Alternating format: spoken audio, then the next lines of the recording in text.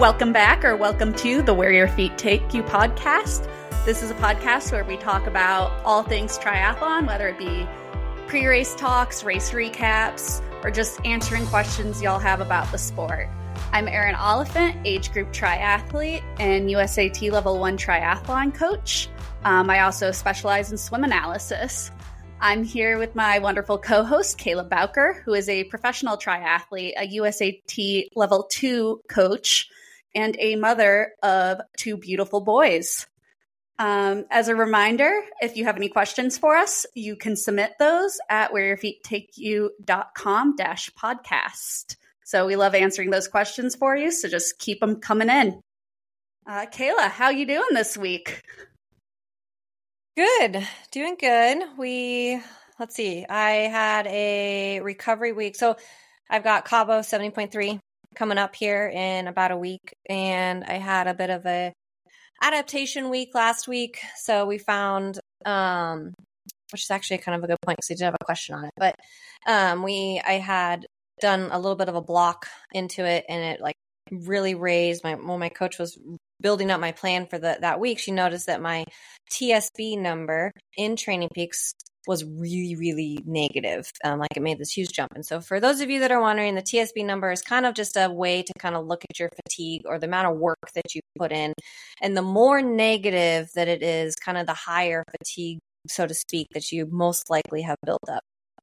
So we did a bit of an adaptation week and then doing another big build week this week into Cabo 70.3 here in a week. So a little bit of recovery day today after 3 pretty hard days, which is good. I kind of needed it. I was feeling really tired after 3 solid hard days. And then I've got 3 more hard big days coming up here in a little further to round out this block into Cabo. We're really trying to keep my intensity high to try to find some speed again.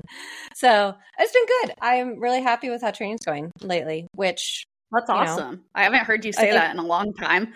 No, I think we spent most of this whole year in the podcast saying that I was not happy with it. So I feel like I was able to we did 400s yesterday, and I did a lot of them on like 620 to 615, which is a lot more normal of pacing. And this is 600s running, correct? 400s running. Yeah, definitely not swimming. No, I can get under 6 minutes for swimming. So, but yeah, so that's good. Running's kind of been my running's always been my marker for me. Like kind of like you kind of in swimming. Like swimming's kind of like when you're feeling really good and you're nailing your swims, like you're feeling really good. Running's that way for me. Like, and it has not been that way this year. Like I have not been able to touch 620 pace in all year. I don't know why. I can't totally pinpoint it. But finally able to kind of start feeling that again. So hopefully that means that Cabo is going to go well. Because it's looking like it's going to be a serious race. Yeah. I can't remember. Did I text you the start list? No, but I've seen it. Yeah. It's a big one, actually. It is. There are some serious names on there that, are pretty good contenders for, top women, actually. And part of me loves it. Like part of me loves that they're going to be there because I like racing the top women because it also raises the points availability for the race. So if you do well, you get more points. But at the same time, part of me is like, y'all have made your money this year. Like you've done your job. Let some of us other people in. Yeah. But that's not how it works, and that's not how the sport is, and it's not why, you want competition at the same time because competition brings out the best in you. But you do. There's like that side of me.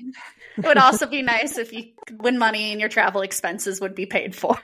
It really would be. It'd be really helpful to like end this 2024 season out with a couple of good performances to like maybe spark some more conversations with, sponsorships and stuff if possible. But hey, it's what it is.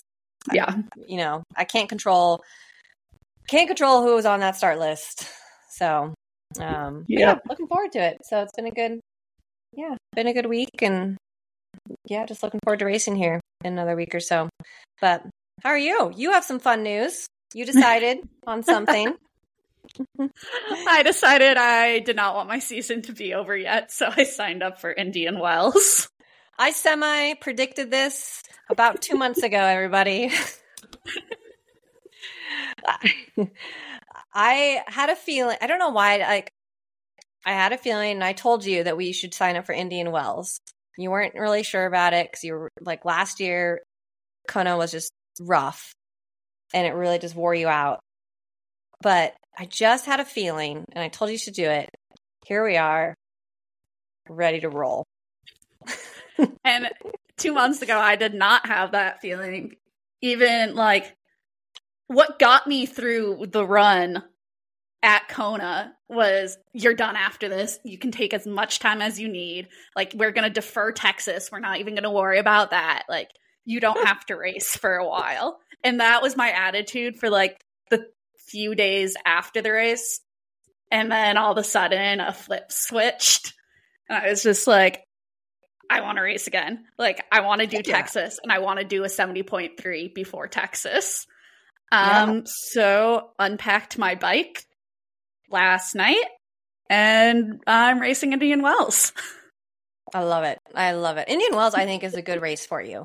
That's why I wanted you to do it previously, because I think it's a good race for you. It's a cold water swim. You do well in cold water. I'm really nervous for it because that is cold. Flat bike that you can just power your way through, and it is a strength-based run, which, you are a strength-based athlete at the moment. So I'm excited about it. It's obviously very easy to get to from Phoenix, which was a big part of it because I don't have to invest that much money into this one. And I still my November, the end of October, all of November is extremely busy. So we'll see how not doing a ton this next month is going to go. But I do know my body pretty well, and I do hold an aerobic base very well. So it's just going to be a matter of staying sharp, doing some more intensity stuff the next month. Just seeing how it goes, because I am not in town, I think, a single weekend of November. Which is fine. We'll totally, you totally work through those things.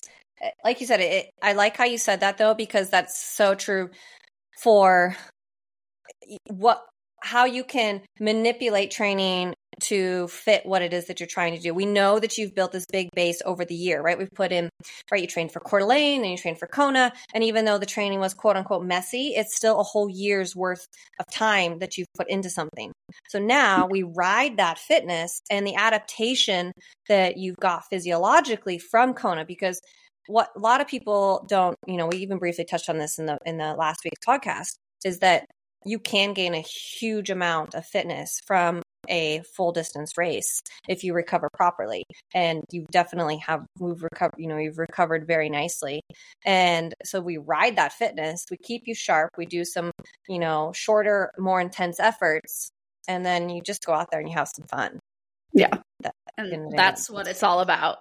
I think as long as somewhere in the US gets snow that whole Thanksgiving week, I'll probably be skiing. It's just for fun. I want to race. And that's what this one is all about for me, is just going out and racing and seeing how it goes. So I'm really excited for it, despite it might look messy. But the last two have looked messy and they've turned out okay. So, you know what? At the end of the day, training, the journey, it's never going to be perfect. It's always going to be messy and in some form or the other.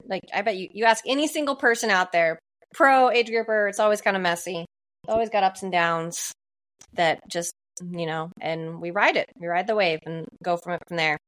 But I'm excited for you to race. So now we've got total, I think we have 4 where if you take you athletes, if I'm counting in my head properly, racing at Indian Wells, which will be a lot of fun. So it's a fun race. Everybody seems to love it.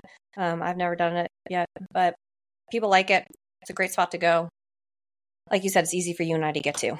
It's like a so 3-hour easy. drive. So yeah. I wish the run was on the actual golf course and not the cart paths, but I just really like running on golf courses. Pieces of it are a little small. Oh, nice. Okay. There are some segments, kind of like how St. George was. Like there were segments that were on it. Cool. Yeah. Mm-hmm. My body enjoys the break of the fairway on the joints. So. Yeah, there's a good section of it that is on grass. So it can be a bit of a slower run because it does have some grass and it has slow run. That's not true. That is not true at all. Is it a carbon shoe run? Isn't this the one where people say there's a lot of turns, so it might not be a nice carbon shoe course? No, I think it's an out and back if I remember correctly. Oh, okay. And out and back on the cart path / golf course.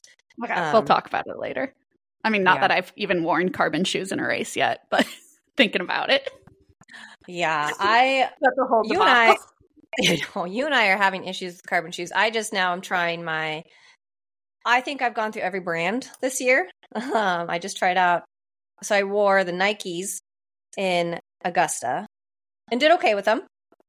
But I finally got my feet looked at, and I have pretty big Morton, like calcification or Morton's neuroma in both my feet. And so the carbon shoes aggravate that. And I have yet to find a pair that don't aggravate it so bad that it takes me like 2 weeks to be able to walk on hard surfaces without shoes.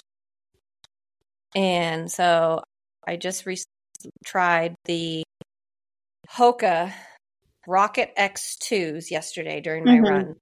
And for the first time, I left the run with no foot pain. Didn't aggravate my neuroma. So they're a little bit heavier or they feel heavier on my feet than a lot of the other ones. But to get through 50 minutes of running with no aggravation could be worth it. For sure. I mean, my issue, I actually like carbon shoes on my feet for the most part because my issue is, I have bunion issues and issues with that ball joint, and carbon shoes actually kind of eliminate the use of that, which helps me. But I'm having an issue with finding any shoe. Like any shoe right now is giving me awful blisters on the back of my Achilles. We can't figure that one out. You've tried different socks? I've tried different socks. I've tried different brands of shoes. Like, I don't know. I'm going to go to, I think it's called Cadence and Chandler again, and have them like actually look at my feet and try different sizes of shoes because something's up. Like, my Achilles at this point is like calloused. Like, it should not be blistered. No, it shouldn't. But it is, yeah. And they're big blisters too. I know this because you sent me a picture and it's like big blisters. Yeah. And it makes no sense. No. Oh, in other news, I lost my second full toenail today since Kona. Lovely. I chatted with Danielle today, and she said the same thing, that she let her feet get really soggy at Kona, and she has now lost 2 toenails. Yeah, I'm at 2.5. So. Yeah. That is a word of advice to everybody. When you are doing a race, try to keep your feet dry. So if there are people out there spraying, like either ask them to spray high up or say no. And when you're dumping water on yourself, dump it back. So like a lot of times people will try to just dump it straight down their front, and that's going to run directly into your shoes. But if you kind of dump it a little bit back, like kind of over your back and over the back of your head, it does prevent as much from going into your shoes. I learned that the hard way from Kona 2018, where I couldn't walk afterwards. Aaron and Danielle are now learning it the hard way as well. Yeah. And the spraying was fine. The issue was they had cut like the top off those water gallons and was pouring the water gallons directly over people's head. And I let a 10-year-old boy do it because, I mean, it sounded great. And then immediately I was like, oh no. Shoes. Yeah. Which if you raced in California last weekend, you could not avoid that because the rain was so out of control. It That looked race has so bad wet. luck for weather. Yeah. But it brings me to a really good point, actually, because one of our athletes, Julia, raced it, and she messaged me talking about, because we had been really talking about her nutrition a lot in it. But what I'm getting at here is what she texted me when she said, one, she's like, I nailed my nutrition. And I was like, that's awesome. And she has a hard time doing it. Sometimes when it gets really wet and stuff, people have a hard time getting their nutrition in. But she said, even with the pouring rain, I was able to nail my nutrition. And she goes, it actually really helped me to focus on making sure that I executed my nutrition to a T, to not think about the rain.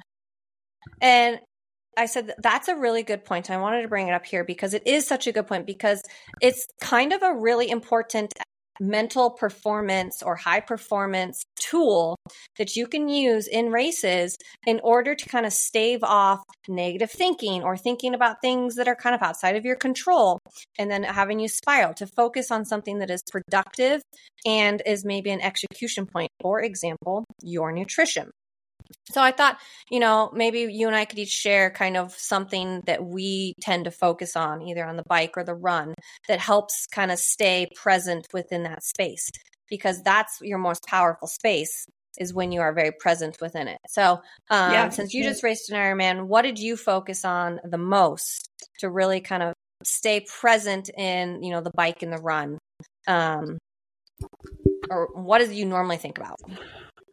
So at Kona, it was a bit different. Like Kona, the whole bike ride, I was more thinking like, don't get a drafting penalty. Like just be really cognizant of that, because I was riding with a lot more people than I was used to riding with, which actually helped time fly by, because I'm kind of used to being out there solo TTing it.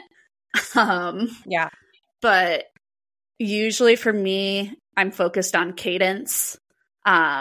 And on the run, I'm really focused on my breath, and just keeping kind of my heart rate down a bit through the power of breath. Which is a really powerful one, because it can really keep you very, very like calm, like you said. The other thing is just taking it segments at a time. For me, that's a big one on the run, and just like focusing on what I need to do to get to the next aid station. Which is that breath, just keeping your feet moving, especially moving forward. It's cadence on the bike and the run. The run way more so than the bike, but yeah. Yeah, we're going to work on your cadence through the postseason. It's not good. Like for all our listeners, my cadence is constantly at 160, and that is very low. Not great. So no, we want to get you closer to 180. Reality. I'd take 170 at this point. Mm-hmm. And it's just because, when you have a really low cadence like that, you're not optimizing forward motion. You're putting all your energy into the ground. That's when you can create niggles, because maybe there's potential that you're overstriding, or even understriding. Honestly, it's you have too much, like you said, your contact with the ground is very long. Yeah. And we want to be really fast off of the ground. For anybody that wants to watch anybody, like how you should run, go watch Annie Haug run. Beautiful. That is how you should be running. And so you want to watch that. She's got a slight forward lean. So you slightly lean from your ankles. You don't lean from your hips. You lean from your ankles. If you imagine, way to practice this is if you'd imagine like standing next to a wall and then like fall into the wall from your ankles. That's kind of the same thought process that you want to have in running. So if you imagine kind of falling forward from your ankles, you're driving your knee up towards almost not parallel, but you could think about that. And then you have kind of that high kickback where you actually feel your, you want to feel your hamstrings actually engage. And that really can help so that when you're prevent niggles and injuries, because then what happens is you're actually landing underneath your whole body, and then your body is actually absorbing it versus just like your shin, like the skeletal bones that are maybe smaller. So then your whole body's actually absorbing impact. And that's not the best like scientific explanation, but You can go faster if you're taking more steps per minute. Yep. 100%. So it's not necessarily, the one thing that people always do is when they think, oh, I need to get faster, is they increase their stride length, but you actually want to increase your cadence. That's actually something that my cadence for some reason this year has dropped, and I've been working really hard to kind of increase it. And so yesterday I actually finally felt it come back, and it really came from that forward lean for me. So getting that slight lean from the ankles, then you're able to really, like, I always imagine a horse pawing the ground. Like, that's what I imagine my feet doing. Like that look, and that for me, that's a visual that helps like get that cadence up. But we'll try some different things, some more drills, uphill stride work. Is a really, really good way to get your cadence up, because right when you run uphill, you have to drive your knee. You got to get your foot up higher because it's going up. So uphill stride work. So not necessarily hill reps, but literally doing strides uphill. So 20 seconds of, a stride going uphill and then coming back down and doing the same thing, and really getting kind of that neuromuscular repeat into your system of, hey, this is how this feels, and then transferring it. And I've watched you run up hills, right? We did hill reps in Spokane that year. And when you did those hill reps, your form was a million times better. And so we just want to start to kind of implement that a little bit more. Yep. So that's the goal for kind of off season -- my extended season, which I think leads into some of our questions for the week about off season. We got a lot of questions about off season. They all were very similar, so we're kind of just going to chat off season. A lot of them were, how should an off season look? How do you program an off season? Do you take an off season? What is an off season? Like, that's what the questions were. So I think we'll just kind of chat a little bit about off season, because for a lot of athletes, they are either in it or it's coming up soon. There are some races here. We've got quite a few races still that are coming with, Cozumel, Cabo, Arizona, Indian Wells. So there are some big races in the northern, or we're not the northern hemisphere, whatever hemisphere we are. We're on the North American area. I guess we technically are in the northern hemisphere, but like Cozumel, I think technically is in the southern hemisphere. So anyways, off season is one I think that sometimes people get really mixed up about, because it's actually one of the most important seasons, and that you really can make a lot of progress in the off season. And I like to personally call it the post season, because when you use the word off, instantly people go off, meaning exactly what it means. Whereas if you think of it as more of a post season, so the end of your season, after your season, you can actually use it as a time to really work on your weaknesses, your strengths, and a lot of those things. And so it's a really important season that can be utilized to, again, work on weaknesses and strengths, but also give you a little bit of flexibility and space. And I think it's one that people get wrong sometimes. And it's going to look different for everybody depending on, the things that you like to do. So it's a good time frame to do pieces that maybe you don't normally do. Gravel riding, mountain biking, trail running, skiing, cross-country skiing, hiking, throw in the activities that maybe during the big season you don't have as much time for. But then you still use the other spaces to work on kind of some of these other pieces that, that you maybe, we need to create more space for than we normally do. I think it's also a great time to do more workouts with friends and whatnot, or like go to a fitness class once a week that you really enjoy, because the intention of each workout becomes less important in a way. Like it's easier to move things around in a schedule when you're further out from a race. So if you want to go out and do a ride with a friend and they've got sweet spots programmed, for instance, like you can probably make sweet spots work that day and just text your coach like, hey, I'm doing sweet spots. Can we move my next sweet spot workout? Or just, it's just way easier, I think, to make adjustments in the post off season, whatever you want to call it, than it is when you're 4 weeks out from a race. Yeah. It's also a really good time frame. It's a time frame where you can really build, and it's an important time frame to really build kind of a big aerobic base. So a lot of sessions are going to look, I hate to say this, but sometimes postseason, off-season sessions can be very boring from like what they should look like, because they are very aerobically based. Because what we're trying to do is spend a block of time basically building fitness so that then you can, again, everything's like a layer.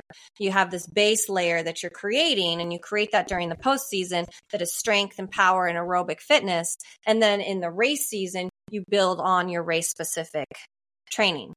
So, you know, a lot of times in the postseason, it might just be go out for a 2-hour ride and go enjoy it.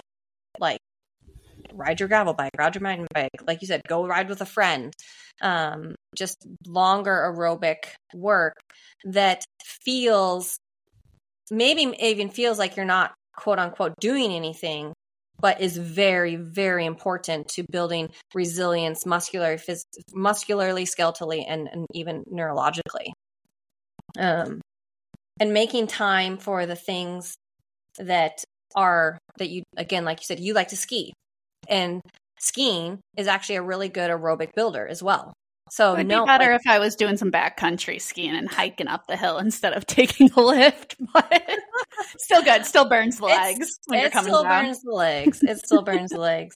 But like even like Paula Findlay and Eric, like they're talking about that today, like how in their postseason they like to ski, and so maybe they'll do an hour super easy ride in the morning, and then they'll ski the whole afternoon. Like you can make room for these pieces by adjusting your schedule to fit those. So you're still getting a lot of benefit, but you're doing the things that you love to do. Kind of not that we don't love triathlon training, just sometimes it's nice to enjoy the other hobbies as well. Yeah, it is. It's like for me, I'm hoping to do a lot more gravel riding this year. Now that I live somewhere where I can ride year round compared to Spokane. Yeah, that will be nice. Maybe one day I'll get a gravel bike and can join you. You should. That would be I guess fun. If anyone's interested in buying a Cervelo P3 or trading it for a gravel bike, I am open to it. There you go. See? And we can do some gravel riding, because there is great gravel riding in Arizona. There is. Yeah. So one of the things that I think is important with the postseason is one, communicating with your coach, like, hey, what is it that you want to achieve for the next year?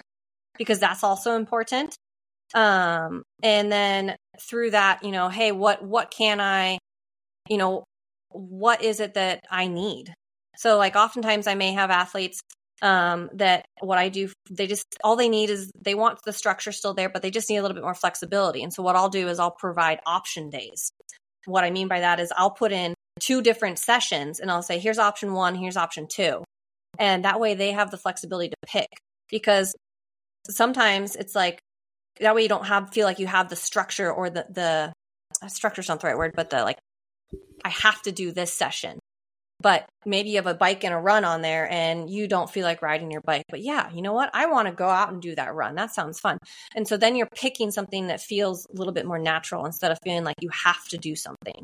And I'll often do that for athletes for about a month, just to kind of, again, give after their last race, to give a lot of flexibility to choose what really, kind of feels better in the time frame. And then, so postseason, it's not as long as you think it is usually too. Like if you think about it, like, because racing starts early for a lot of people. Yeah, it can. Oceanside is April 4th. If you're doing Oceanside, I am not. Yeah. I've made that very clear. Erin is not. I might. I don't know. I was actually talking with Brandon. And this is actually the next other question is race planning. So someone asked a question on I enjoy that. How do we plan our race seasons? And I think this is a good one because it looks different for you than it does for me now, because it looks different as an amateur than it does a pro, because the way we plan races is very different. I bet it's also different for you with the Ironman announcement of the pro race series. Yes, very different with that. And I was talking with Brandon about that because I previously had said I don't want to do an Ironman at all next year. I want to just do 70.3s. However, with this new series, Ironman races score a lot more points. And so you can take 10th in a Ironman distance race and score more points potentially than taking second or third at a 70.3. So it really favors doing a full distance Ironman because the more points you have, the higher up you get into the rankings, and then, your potential for bonuses at the end of the year gets higher. There are still races that, especially at the 70.3 distance, that are marked as pro races where there's a prize pool, but they're not part of the series, correct? Correct. So there's a total of 18 races across the whole world that are in this series. And only those 18 are part of that points system. And then there's all the other races potentially that are pro races that have a prize money that are not part of that series. Do you think the prize money races that aren't part of the series are going to have less competition at them? Do you think it will be easier to earn money? I am thinking, what's your strategy for this? It's going to be a mixture. You're right. Okay. Because that is something to think about, because especially because, right, we also have now the PTO series as well, where a lot of the top athletes in the pro field are going to be either signing contracts or wanting to race in the PTO field because the prize purse is so big and the potential for winning money and visibility is very high. And then you also have the top ones that are wanting to be a part of the pro series, Ironman Pro Series. So that will leave these other races that are not part of either one of these series open for people who are hopefully like myself, kind of on that mid pack to edge of the chase front pack, whatever you want to call it, to hopefully maybe get some better results, because we're not racing people like Paula Findlay and Jackie Heron and Tamara Jewett to get better results, which would then, one, hopefully help us to make a living in the sport, and to potentially get, more sponsors, because then you have, maybe a top 3 versus a top 10. So it's a combo of mix. For me, it's going to be a combo of mixing to try to get some points to get myself. My goal next year is to get into the top 50 in the Ironman Pro Series, because then I would get a $5,000 bonus, because top 20 through 50, or maybe it's 10 through 50, are going to get a $5,000 bonus. If you get into the top 10, you get a much bigger bonus. So yeah, it's going to be, so that's how, as a pro athlete now, you're going to be looking at how, okay, which ones are in the pro series, which ones can I, what, for me, it comes down to also like, what can I afford to travel to with the family? Because I have the family component. And, then which ones make sense that are not in that pro series that I could potentially maybe win some prize money and some placing, which would then just boost my profile. So it's very convoluted, but fun at the same time. Yeah. So that's how you look at it from a pro angle. It involves strategy. I think like anything that involves strategy, I really like. I didn't know that was going to be a piece when I'm didn't think about that, but it's actually kind of fun to really look at it from okay, if I do this, that could do this for this, this could potentially mean this kind of prize money or not, or, so it does add another layer that is kind of fun. So that's kind of how I'm looking at it. Erin, You are looking at it from a different angle. Yeah. I just sign up for races that excite me, that I can also that justify financially. So like, yeah, Ironman Switzerland excites me, but that is not a financially feasible option. So it's the races that excite me paired with what my work schedule looks like. I work for a endurance event company, where we do a 2-week cycling event in the middle of June and a 2-week cycling event in the middle of July, both of which I am gone for and have very limited time to train. So me doing a race in June, July, August, early September, like when Nice is just not very reasonable. Maybe I can do a September race if it's a 70.3, but definitely not an Ironman distance race. So those are the main factors that I think about. So like Texas, I want to go back to that course. I loved the energy that run course has. I might be in the rare minority where I really enjoy 3-loop run courses. It's a way that my head can kind of handle it much better and I can strategize a bit better. And I kind of want that flat and fast course. I kind of just want to rip it on the bike. So yes, that race excites me. And then next year, that's the only one I have on my schedule right now. I think I might do Boulder 70.3, but I'm waiting to see which day I need to leave for Ride the Rockies, which is my work event, and hoping that I can get that done before I leave. And after that, I don't know. Life's kind of up in the air for that point, and maybe I'll want to do another Ironman. And if that's the case, I'll probably do Ironman Florida because I've heard that's just a phenomenal race. But I don't know if I'll want to do 2 Ironmans next year, or if after Texas, I really want to just do some 70.3 focused work. So we'll see. That's kind of my thinking about everything. Obviously, when there's a championship race I'm aiming for, it becomes a bit different when I have to get a qualification spot. But that this year I'm not. But I know in the future it's also going to be different because Ironman just announced a different way they're doing women's Kona slots or world champ slots. I don't know if that's going to be long term though, or if that's just it's just for Nice. So yeah, I don't know. So like there was one, I don't know how thoroughly you read the bullet points, but there was one bullet point that made it very like discretionary on Ironman's front who they can invite. And I wouldn't be surprised, at least for Nice. It will be different for Kona, I'm sure. But for Nice, if they kind of invite some of just the all world athletes, whether that be gold or silver, I could see them doing that if their numbers are down. Mm-hmm. So obviously, if you get an invite through just a random email to your inbox, that can also change your schedule a bit, because you might not have to do a full distance Ironman that year. Mm-hmm. That's true.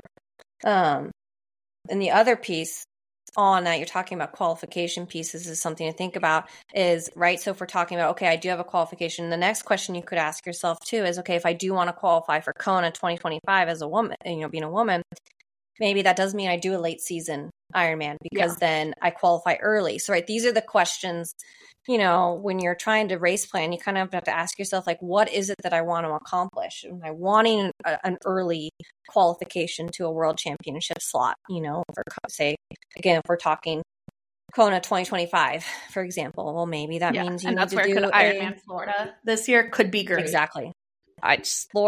Florida, Cozumel, Arizona, Chattanooga, like those are all later season ones. So then you ask yourself that question.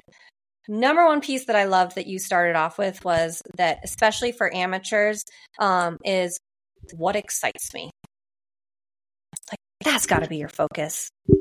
Like, is this exciting? Do I want to go to this race? Yeah. Right? Because you got to train for it. It's hard. And if you want to go for it, if you want to do the race, then you're going to be more disciplined in your training. So I think that's an important piece to think about. Yeah. Kind of on racing here, we had a question on what's our post-race food that we like. What did you have in Kona? Ooh, in Kona, I went straight for the pizza after the race. Which I guess at Coeur d'Alene I did that too, but I think it's just because it's easy to grab. I'm not really a huge pizza person, but in the athlete food tents, there's only so many options, and it's just easy. But once you get outside of that, what do you want? Yeah. Outside of that, love a good milkshake. Love anything ice cream, and I feel like I can have all the ice cream I want and not feel bad about it. But French fries, classic. Love good fries, chicken nuggets, kind of like all the child food, I guess. What is it about? I agree, because something about children's food. I become like a child after an Ironman. Yeah. Like after Texas this year, I just wanted chicken fingers. Yeah, all I wanted. Chicken fingers. One year after Kona, I wanted a hot dog. I hate hot dogs. They're disgusting. Oh, after Kona this year, I really just wanted Kraft mac and cheese. So we went to CVS and my mom got me and made me some Kraft mac and cheese. And that was delicious. Delicious. Which is also child's food. Child's food, yes. Trust me, I make it almost every night for my kids because that's the only thing they eat. We rotate 3 things in our house: corn dogs, mac and cheese, and pizza. That's the only things that they ever want to eat. Oh man, to be a kid and that's all you have to eat. Yeah, I agree. So those are some of mine. I go back and forth with like what I want. Like sometimes I do want like a really healthy salad because I've had so much sugar that I just feel like I need something to like cleanse that palate. But my number one go-to is I always want Starbucks afterwards. Oh yeah, you like coffee after you race, right? A hot latte or a mocha. It's gotta be hot, can't be iced, because I feel like the hot like soothes my throat. Because I'm usually like, I feel like my throat hurts after racing. And I am pretty sure if I didn't have the caffeine, I would just fall asleep, which probably would not be a bad thing, but yeah. So, like last year at Kona, the Starbucks was not open, I don't think. And I was so upset because there was no Starbucks open, and that's all I wanted was a Starbucks, and I could not get it. It was not okay. And so I had to go without my coffee, and it just was not the same. I think my parents tried to like do something that was similar, and it just did not. It was not the same. So yeah, that's kind of my post-race food. That, in my opinion, just eat whatever sounds good. You just need to eat anyways, so eat what you can, and enjoy it because you deserve it. You do, for sure. Ironman. Okay. So kind of on it's a little bit of a side, not a kind of side direction that we're going to go from what we've been talking about. But we had a question on self-confidence that was just very blanket. It was a very blanket statement, but it was just how do you improve your self-confidence? And I thought this was very timing because I actually was talking with my mom about self-confidence a little bit because she has an issue with confidence in golf. And she always needs the external validation to provide her with confidence. But if you wait for external validation to create your confidence, you're never going to be confident because most likely you're never going to find it. And I really found this quote about this idea that self-confidence is not found, it's built. To be a really powerful thought process in really focusing on you are the one that has to choose your confidence. You are the one that gets to choose how you believe in yourself. And you are the one that has to work at it every single day. Like your external validation is not going to give it to you. It's what you do kind of every single day and the choices that you make.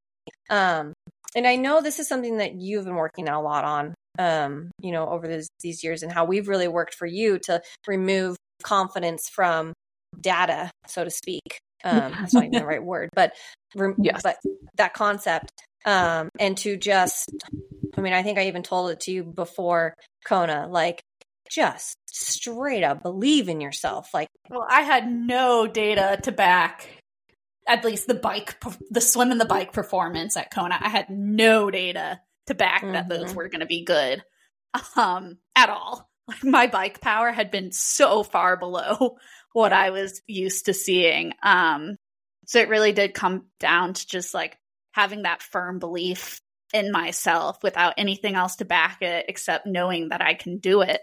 And for me, a lot of that does come from affirmations, and it feels so silly at first to say, like, I am strong, I am powerful, whatever, in a mirror every day. But if you say it enough times, you really will start to believe it. And you do feel really stupid at first, but I promise, just keep doing it. Mm-hmm. I like that you said that, because it does feel stupid and it does feel silly and it feels very trivial. But it is, you have to say it over and over again, because it's like when you got in trouble in school when we were a kid and they made you write lines, or you had to, the teacher always told you to learn a math problem, you need to write it down 3 times. You need to do it 3 times, right? That repetition is what made it remember it. So when you tell yourself over and over and over and over again that you believe in yourself, eventually your brain is just going to believe in yourself. And it really, it is kind of like a choice to every day wake up and do exactly what you said. Say, I can do this. I believe in myself. I know that I'm strong enough. I know that I'm capable. And finding those words that really kind of elicit that emotion, whether it's, strong, capable, powerful, finding that Badass one that works. bitch. Badass bitch. Yes. Yes. Like, whatever gets you going. Yes. And then, yeah, like you said, say it to yourself over and over and over again. And there are going to be time frames where you and I have had very similar years, kind of, I feel like, where it's been very kind of rocky. Like, yeah, I did not perform to my, like, all year. I have not performed to my capabilities. I've been missing something all year long. And I have had to stand up every single day and still just believe that I deserve to be on this professional field. Like, and that has taken me, there is zero external validation yet to prove. I mean, it's getting there. I've had 2 top 10 finishes and I'm proud of those, but it's not where, like, they were a little bit rough. So the external validation, if I waited for external validation, I would have given up a long time ago, because it wasn't there. I had to 100% just straight up believe and make a choice to internally say, yeah, you deserve to be here. And your year's been similar. Very up and down. Yeah. And if you looked at my triathlon career, the really long 2.5 year, well, really only 2 years I've had in the sport, my first race result in terms of pure place was my best one at Arizona 70.3, my first half Ironman ever. I was 3rd overall female. I have not been there since. But it's just and I mean, I know a part of it was that just was a less competitive field than the races I've done since. But I just have to keep believing that that I will be back there, that I know I'm capable of being back there. Yeah. Yeah. It sounds silly, because I think everybody always wants a trick for it, right? And that's what they're asked. They want the tool, they want the trick. And there are those, there's those, you can write affirmations for yourself. You can write gratitude lists. You can visualize, you can, find focal points, read book. There are things that you can do, but at the end of the day, confidence comes down to you standing up and just saying, nope, this is me. This is what I believe in. This is my choice. I can do this. And when you can, it's a choice to make.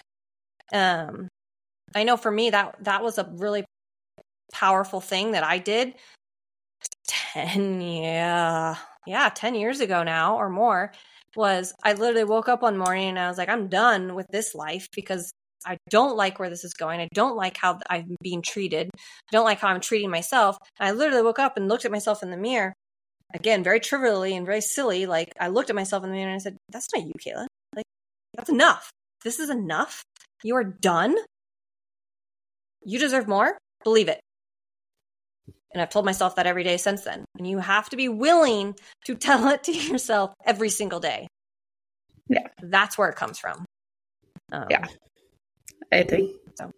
I agree. If we did want to do a tip and trick, though, the other thing I do when I am struggling, one, I think it's good to have a good coach you can talk to about it and give you the kick in the ass you need. Shout out, Kayla. And for me, the other thing is, and this sounds stupid as well, a lot of this stuff when it comes to building confidence can sound really stupid. But for me, like, just having a night out where I can, like, put on makeup and do my hair and put on some nice clothes and, like, feel good about myself in that external sense too. And just build that confidence that way. Or when I go ride, I put on my favorite jersey and I put on my favorite bib shorts and, like, I just, like, look good. And, like, that's stupid too, but I feel that helps me with confidence as well. Yeah, I love that. Basically, what what you're getting at is you're putting yourself into, you're choosing the thing or the something that makes you feel powerful, right? We're going back to this emotion. So picking things that do give you confidence. I mean, maybe that's reading a book, right? It could be even something like that, like reading your favorite book that you love that gives you a sense of inner peace. And then that allows you to be confident. Maybe it's going out with friends. Maybe it's staying in and taking a bubble bath. Like, when you're feeling really kind of low in that space, taking that stand, like that was exactly what you said, putting on your favorite jersey, favorite hat, your favorite sunglasses, like whatever it is that makes you feel strong and confident. And then using that emotion to take you further down the road. I do that too. I put on my favorite outfit, my favorite kit when or if I have a really hard bike session that I know that I struggle with, sometimes I'll put on my favorite outfit, like my favorite kit I just put it on and I feel like, yep, okay, I'm a badass cyclist. I got this. Yeah. I'm not, but that's a good trick. I like that. That was a good point. And so, awesome. Anything else? Those were kind of all of our questions for today. No, I don't think so. I don't think. Yeah. Next week is race week for me. Woo! Yeah. Bravo! Feels like a long time since I've raced, but it's only been a month, but 24. Yeah. It'll have been over a month, like 5 weeks since Augusta. So I forget that you raced Augusta. I know, it feels like it was a long time ago. But it was not that long ago. Yeah. So race week, and then we've got Halloween, which is a big deal for the kids. They look so cute. I know, they're so funny. I think my dad is the most excited. He keeps saying, he's like, where are we going to go? Where are we going to start? I'm going to wear my bear costume so that I can dress up with the kids. Like, it's so fun. It's so cute. So I think my dad's the most excited. And we've every night so far, a lot of places here in Verrado go all out on decorating for Halloween. And there's one house that has Jack the skeleton from Nightmare Before Christmas. And it's a favorite in the town, but we have to go visit Jack every single night and make him talk, because he talks. He's like this 20-foot skeleton. He's huge and he talks, and we have to go make Jack talk every night.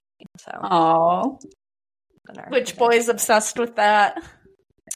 Skylar mostly, and then Baylor gets on board, and he's like, Jack, the other one, Jack. Because Baylor can only say like very small sentences. So that's what we've been up to, and that's what we've got coming up. So I've got my friend's bachelorette party this weekend. That's right. So that'll be fun. It will. I get to see all my friends from college. Yeah, it's in Scottsdale. Perfect. Awesome.